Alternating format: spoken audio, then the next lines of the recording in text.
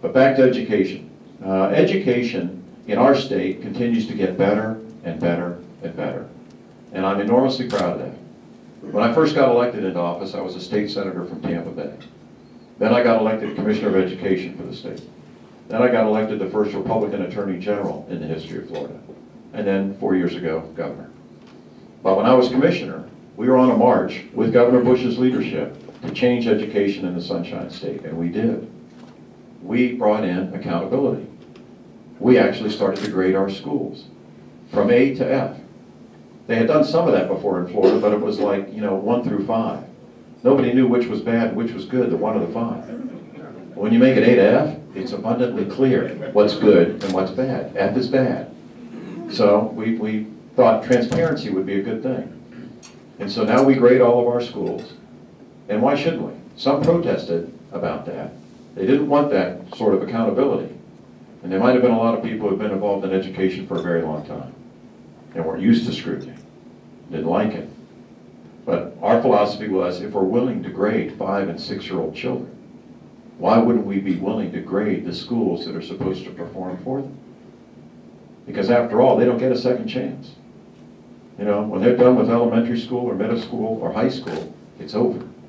And we either have, served them well or served them poorly. And so we had accountability, taking a measure of what happens in the classroom, introducing merit pay for teachers. That's an odd notion, isn't it? Sort of a capitalistic idea in education. It's a great thing. I'm proud to be a capitalist. I suspect most of you are too. But that's what we really did in education in Florida. When I got elected governor out of 50 states, we were ranked 31st. 31st out of 50 states in 2006, according to Education Weekly. The next year, we went from 31st to 14th. The next year to number 10. And this year, number 8 in America. Florida schools.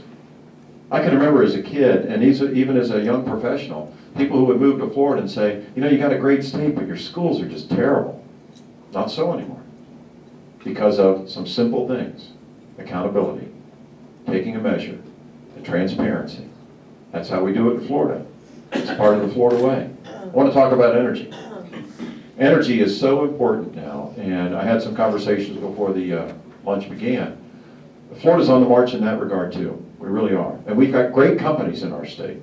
Florida Power and Light has been incredibly innovative, and thank you for that leadership and that great work. So has Progress Energy, so has Tico Energy.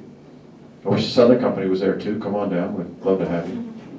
But we have done something pretty dramatic. When I got elected governor, I was interested in expanding solar energy opportunities.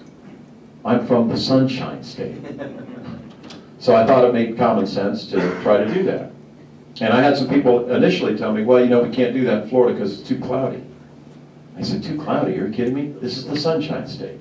We have more sun than any state on the planet.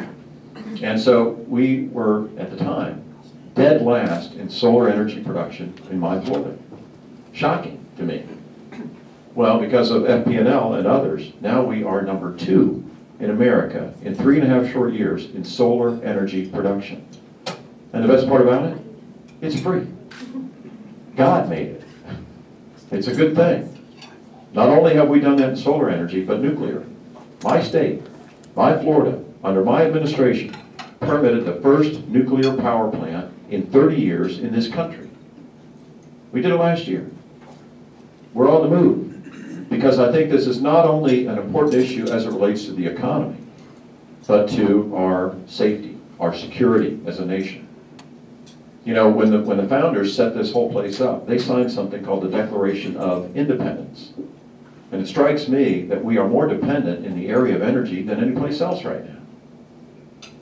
T. Boone Pickens has done a masterful job of marketing this issue very clearly when he says about $700 billion a year we send to people who don't like us very much. That doesn't make a whole heck of a lot of sense, especially when we have the resources right here in America, all over the country. We're talking about oil exploration in the Gulf of Mexico. Texas has done it forever, so has Louisiana and Alabama. And they get a lot of royalties because they do that. Now, we're still living within our means, and we have not raised our taxes in Florida, except on cigarettes, because it's bad for you. And as Reagan said, if you want to kill something, tax it. It wouldn't be so bad not to have cigarettes. So that's what we did, just like Indiana. But if we could explore and get some resources out of the Gulf of Mexico or out of North Dakota or Montana and some of these other places where they exist, Alaska, we wouldn't be so dependent on these people that don't like America so much anymore. But wouldn't that be a good thing? And the added benefit and charm of the truth that gas wouldn't be $4 a gallon, because it's moving that way. It's almost $3 a gallon right now in Florida. I don't know what it is up here, it might be even higher. But you know, energy is such an important issue. And we, as I said, our companies have done incredibly well in Florida. And it's a real partnership between our administration and those utilities. It's not always rosy, but most of the time it's pretty darn good. You know, we agree on an awful lot. And one thing I can tell you is most people don't agree on everything every day. You probably don't with your spouse.